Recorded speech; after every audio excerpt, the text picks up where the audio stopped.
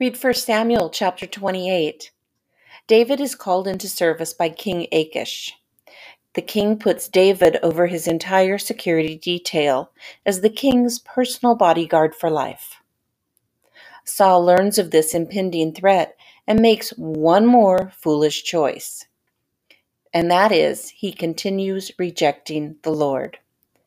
Instead of seeking the Lord with repentance, he seeks out a medium to summon Samuel, the prophet, from the dead. The medium is reluctant and then downright fearful when she realized what she had done. Samuel the prophet is not pleased, but delivers the dismal truth.